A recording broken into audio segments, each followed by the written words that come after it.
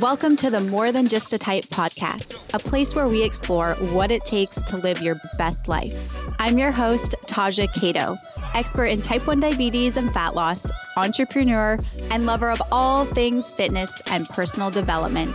Each week, we'll bring you a tangible tool, tip, or insight that'll inspire you and empower you to take action, achieve your goals, and live your best life.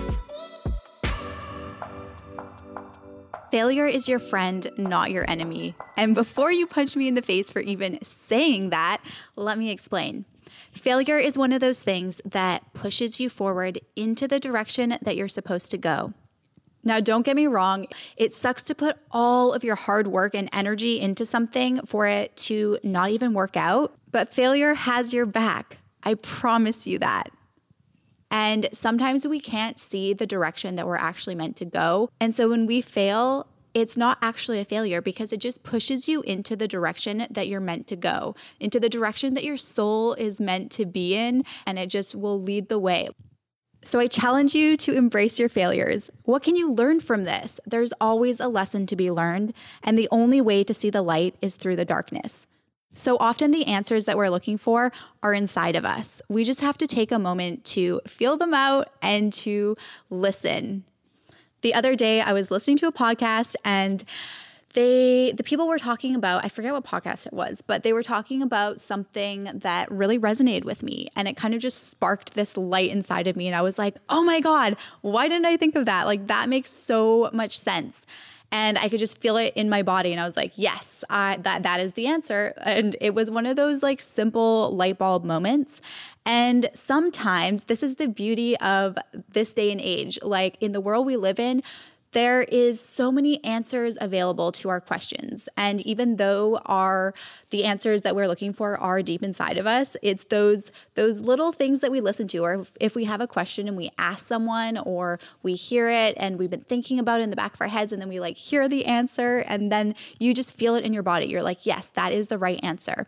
I don't know if you can relate to having a moment like that, but sometimes it's just those moments that will really spark that light bulb moment inside of you. So that's why I'm so excited today to dive into this Q&A and really just dive into all these questions that you guys have been asking, because there are a handful of them that I think can be beneficial for you and help propel you forward in whichever direction you're going. And at the very least, maybe you will hear an answer to one of them, or maybe there'll be a question and you'll be like, oh my God, that is what I needed to hear today. So let's dive in. The first question is from Erica, and she says, I need tips on keeping my blood sugar stable. Really struggling with blood sugar spikes. Girl, I feel you. I friggin' feel you so much. So I'm going to assume that we're talking about, actually, no, we are not going to assume anything, okay? I was going to say that we're talking about exercise because that's just, I think, one of the times that I do struggle with high blood sugar. So that's what I was going to immediately jump into. But no, we are going to just talk about tips for keeping your blood sugar stable and avoiding those spikes as a whole. I feel like this could be a whole podcast episode on its own, but I'll try to answer it in I'll try to give you the shortest answer I can. So first of all, my number one thing would be, can you look at your overall blood glucose? Like, can you look at a few days and see if you can spot trends? If you have a CGM, then that's going to help you so much to do that. But even if you're just tracking your blood sugars for a few days, like, is there an area or a time of day that you are consistently having higher blood glucose? Because first of all, that could even just be making a simple basal adjustment might be able to help that issue.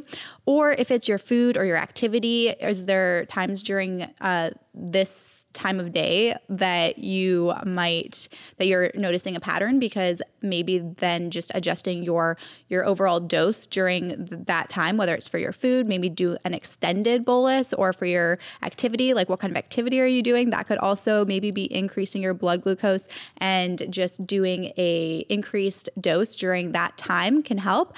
Or even just the time of day. So for example, for me lately, like I have dawn phenomenon up the yin yang. And it's not even like in the morning, because I have a higher basal at that time on my pump.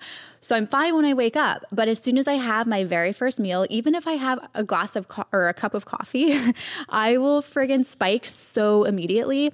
And so for this, I will sometimes do an extended bolus, or I will also increase my my insulin to carb ratio a lot. Like I'll almost even just double it during this time, and then that helps the spike. So I think just if you can overall look and see if you can spot patterns and look at the trends, it'll really help you in figuring out what you need to do to avoid that spike. Cameron says, what's your diet look like? Before I spill the beans, let me just let you guys know one thing, and that is even if you are trying to achieve the exact same goal as me in terms of our body and lifestyle, your diet will look much different. And just because I eat a certain way doesn't mean that you should eat that way. And it doesn't mean that even if you have the same goal and you weigh the same amount as me and your lifestyle is similar to mine, it doesn't mean that if you were to eat the same way as me, that you would achieve the same goal. So our diets are going to be very individualized from person to person, but I know that it's fun to just know what our peers are eating and how we are maintaining our goals and living our life. So I just wanted to say that before I spill the beans and tell you exactly what I eat in a day. So currently I consume roughly 1,800 calories per day, and that is to maintain my weight. I am not trying to lose weight right now. And one thing I am super mindful of every single day is just the amount of protein that I am consuming, because if I'm not consuming enough protein, I do find it affects my overall recovery from training. And I just switched up my training volume recently. So it's really important that I am consuming adequate protein. And for a little while, is a little bit low. So I was definitely feeling that in regards to my workouts. So that is one thing that I am extra mindful of. And like I did mention, I am super insulin resistant in the mornings for breakfast especially. So I try to limit my carb intake a little bit in the mornings. And generally I will have eggs and low carb bread. I will normally have a snack of Greek yogurt in the afternoon. And then for lunch, I normally eat like turkey or chicken and a salad, some sort of veggies. And then before I go to the gym, I normally go to the gym later in the afternoon around like 5 or 6 o'clock. And I will have another snack around that time. Sometimes it's some peanuts, some low carb bread, maybe a sandwich, maybe some more eggs, something like that. And then after the gym, I'll always have some sort of protein with a salad or more veggies.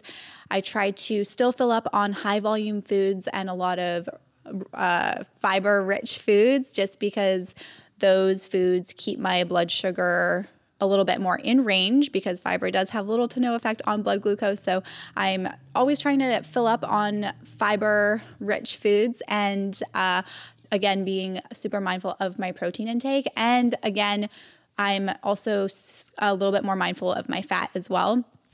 So we'll have like salmon sometimes in the evenings, try to have avocados, peanuts, things like that.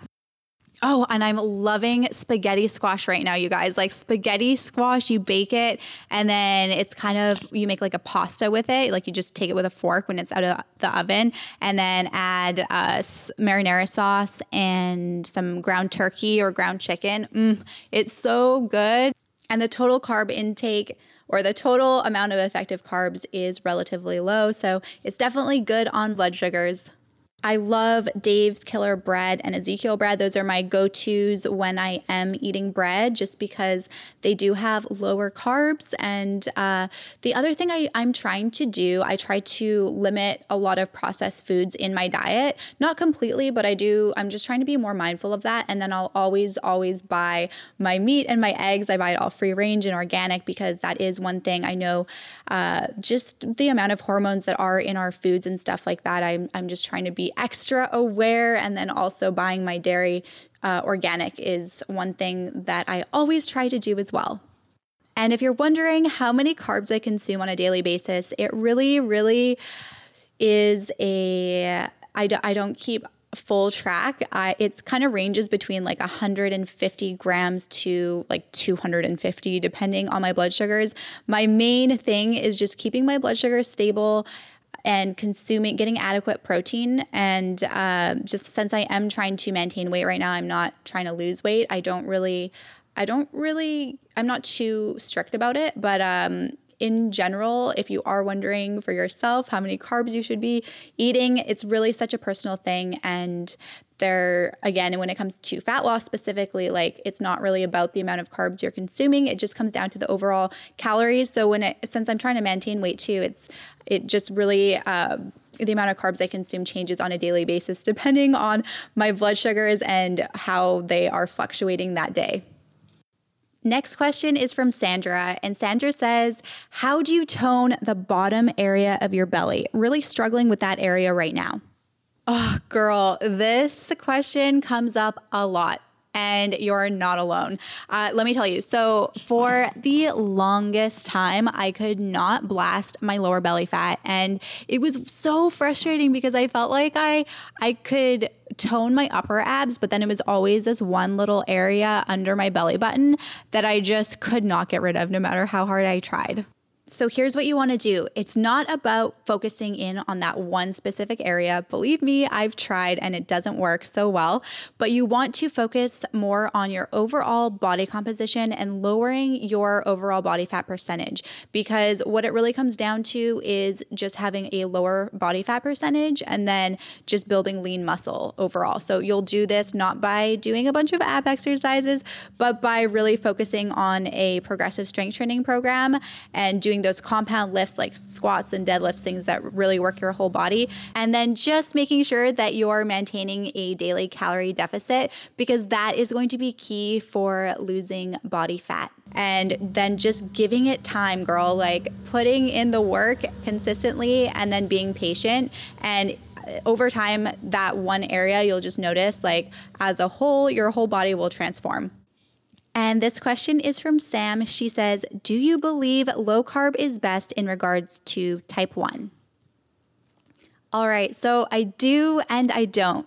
It largely depends on the individual and their lifestyle. So it's really hard to just give a one-size-fits-all answer to this question because, again, it depends on just your overall lifestyle and your activity level and what you do during the day, just all of those things. And I think that some people find that they have better blood sugar management with lower carb, and then other people find that they are able to control their blood sugars better and prevent lows eating a little bit higher carb. So it just really depends on the individual and their lifestyle. Anna says, do you ever get frustrated when you work out and drop low so you feel like you work out just to eat the calories that you burn? Yes. I used to struggle with this so much. Oh my God, the frustration got real.